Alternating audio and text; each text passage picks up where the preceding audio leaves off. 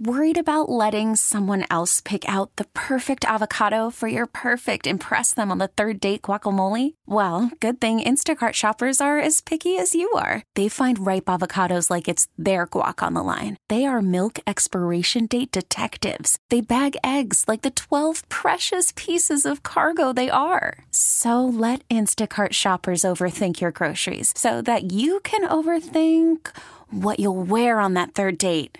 Download the Instacart app to get free delivery on your first 3 orders while supplies last. Minimum $10 per order. Additional terms apply. This episode is brought to you by Progressive Insurance. Whether you love true crime or comedy, celebrity interviews or news, you call the shots on what's in your podcast queue. And guess what? Now you can call them on your auto insurance too with the Name Your Price tool from Progressive. It works just the way it sounds. You tell Progressive how much you want to pay for car insurance, and they'll show you coverage options that fit your budget. Get your quote today at Progressive.com to join the over 28 million drivers who trust Progressive. Progressive Casualty Insurance Company and Affiliates. Price and coverage match limited by state law. Hey, it's Katie Neal, and welcome back to the Katie and Company podcast. This week on the Superstar Power Hour, we had the one, the only Dierks Bentley, who is just such a nice man. And I was really excited because right now I am still working and broadcasting from home until we get my new studio in Nashville built. If you missed it, there was a very cute little article in Billboard about that studio that's coming hopefully later this fall. But for right now, I had to do like a lot of Zoom interviews still. But now we're finally able to do a few things in person. So I got to sit down with Dierks in person, and it was just a lovely conversation. We talked all about his kids. We talked about his extreme hobbies. I don't know if you know this, but he's a certified pilot. He flies all the time, super into mountain biking, just did like a 100-mile race.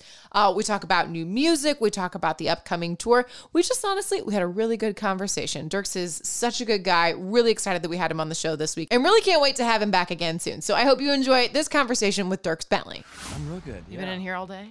I've been here since an hour and a half. Not bad. Okay, not bad. That's good. You know what? It's crappy outside. Well, not crappy, but it's getting crappier, which is good for me because it's really nice outside. It's really anybody, hard. It's hard to be inside. I know. Like yesterday was beautiful. My band, everyone around me knows, like, if we're going in the studio for a week or something, my manager will be like, God, I hope it's raining the whole week. Like, just because otherwise I'll be in there going, you guys got this? I mean, you got this, right? I'm going for a bike ride. Really hard to keep you focused when you're in the studio. It's getting worse as I get older. I think after COVID and spending a year in Colorado, it really has just gotten to be like, I just recognize how many not few, but compared to out west, how many like great blue sky days we have here. This year's been incredible. This winter was like so nice. There's so many blue sky days, but there's times you look at your weather and it's like 10 days of gray. You're like, yeah. Whoa. It really is like, it's hard on you. And you don't really realize it until the sun comes out and you're like, oh my God, I know. I feel re-energized. So in those days, I'm like, I got to cancel disorder? stuff. Yeah. I'm not going to cancel. I just saw Eric Church canceled a concert to attend a basketball game. I'm not going to maybe go that far, but if it's nice weather outside, I will cancel to go get outside.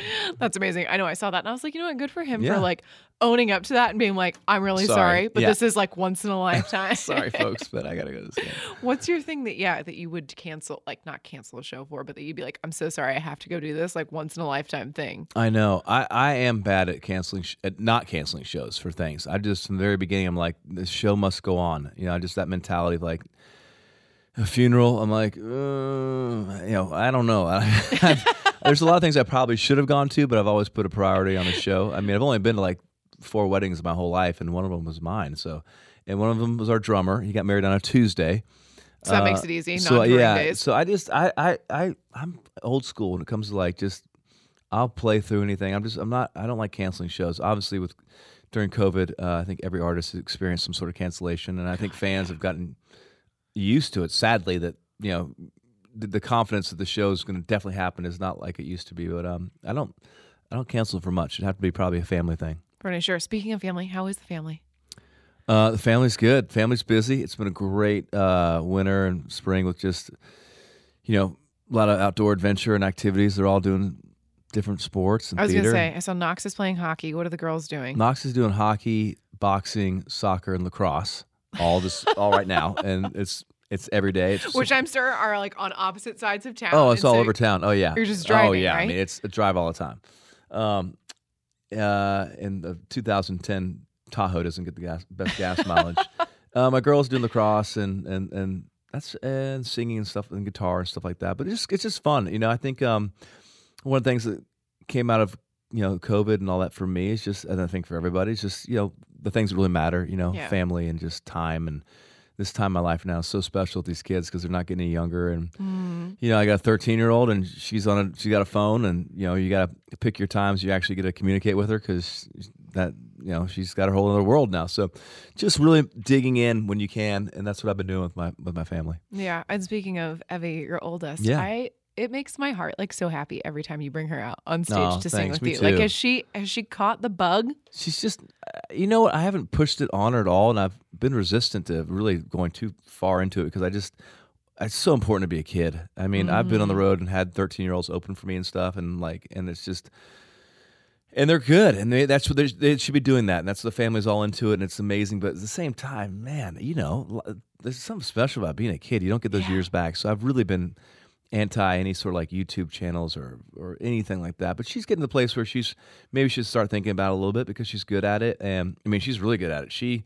Good enough you brought her out at Houston Rodeo, which is incredible. 70,000 people, and I'm nervous, and she's just like a pro. I mean, I'm the one that always messes up when I sing with her. I miss a harmony line, and she's just total pro. And she always has been. She has some gift for that. Just I don't know, she just feels comfortable up there. But at the same time, she's not she's not at home singing in front of the mirror. She just has other interests and stuff, which I think is healthy because it's a crazy, you want to be well diversified as a kid in your interests. So, but yeah, it's fun. It's always joy to bring her up. I love sharing the gift the fans have given me, which is the tour and play music with my kids because they love coming up. I mean, when I'm on tour, I usually play 3 different shows. I do my acoustic show early for the VIPs, and then I have my Hot Country Nights show where we do our 90s country, and then I have my real show, and each kid has taken a little real estate in those gigs. My son Knox, he comes out for the acoustic jam and sings Somewhere on the Beach, and then my daughter Jordan dresses like a little version of my character in the Hot Country Nights, Doug.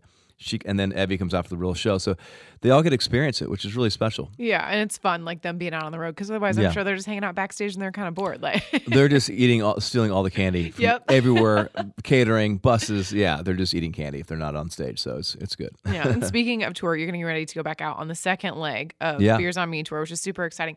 How are you dealing with at this point, coming up with a set list, going on your almost 21st number one song? How are you picking what goes in the set list every night? Is it getting harder? Because then you've got new music that you want to play. So it's how do you find that balance? Well, it's a great question because I really do try to make every tour different from the one before. And I have to make it fun for me or else it's not going to be fun for anybody. So this year I'm actually adding a player to the band, Charlie Worsham, who's an artist in his own right and has a great kid. And he played a lot of my record.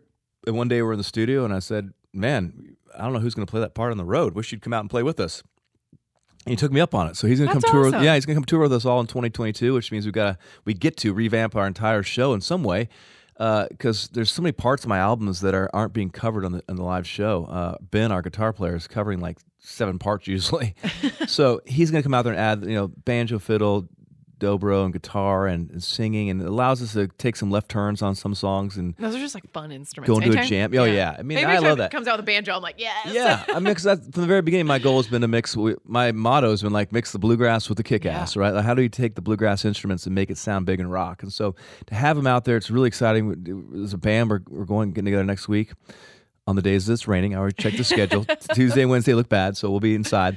And just start revamping, going song by song. Are we going to play it like the record? Are we going to play it like we've been doing it? Are we going to redo it now that Charlie's in the band? Are we, the order? Just some things I haven't liked, some things I want to change. It's a good chance to, just take it to the next level for the second leg of the tour with Ashton McBride and Travis Denning. I mean, it's so fun. So I'm a long way from that spot right now. I mean, I've watched a lot of concerts in town here in Nashville recently at Bridgestone where I've headlined and sold out. And I'm just wow, I got to get I like playing. I don't like being one mode. I'm in biking mode right now and dad mode and getting back in studio mode and to get back into the combat mode almost, going on those stages. It's I'm not there yet. So a lot of ground to cover between now and June, but I'll get there. And I look forward to being back in the road mode here when we get back out. That's awesome. Speaking of being in biking mode, I feel like you're a man of like extreme hobbies. You're like biking or flying. Like I'm just trying to like work on my golf game.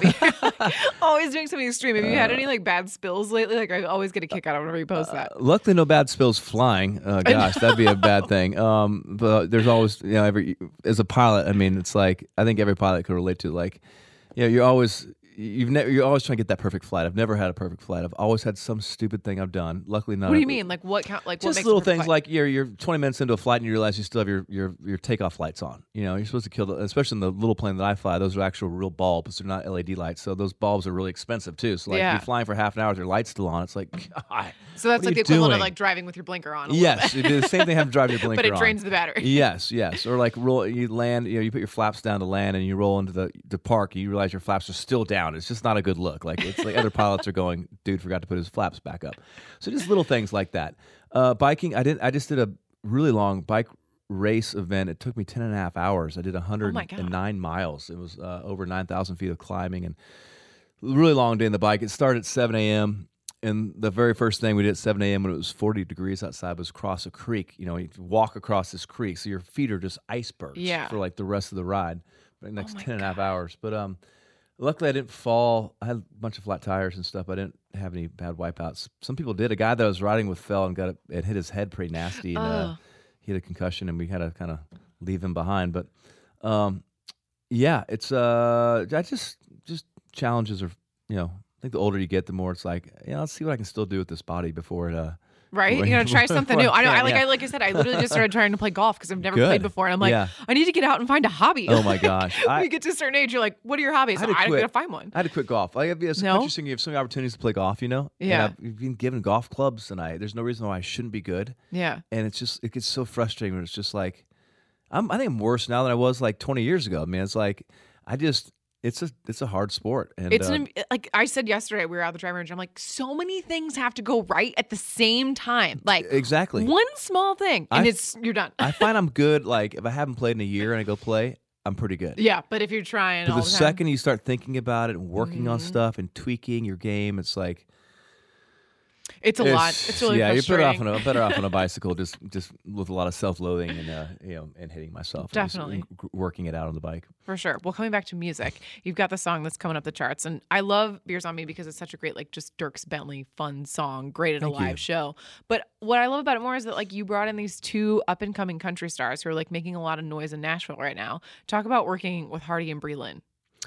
Well, I mean, I feel so lucky to work with these guys. They're I wrote the song with Hardy and some other people, and it was Hardy's idea, Beers on Me, and I love that idea because I just feel like my fans, certainly with COVID, but even more so with all the money they've invested in my career over all the years I've toured, I'd love to buy them all a beer. They walk in the gate and they get some ticket that allowed them to go get a beer for free, and we can all do a toast, in that first song.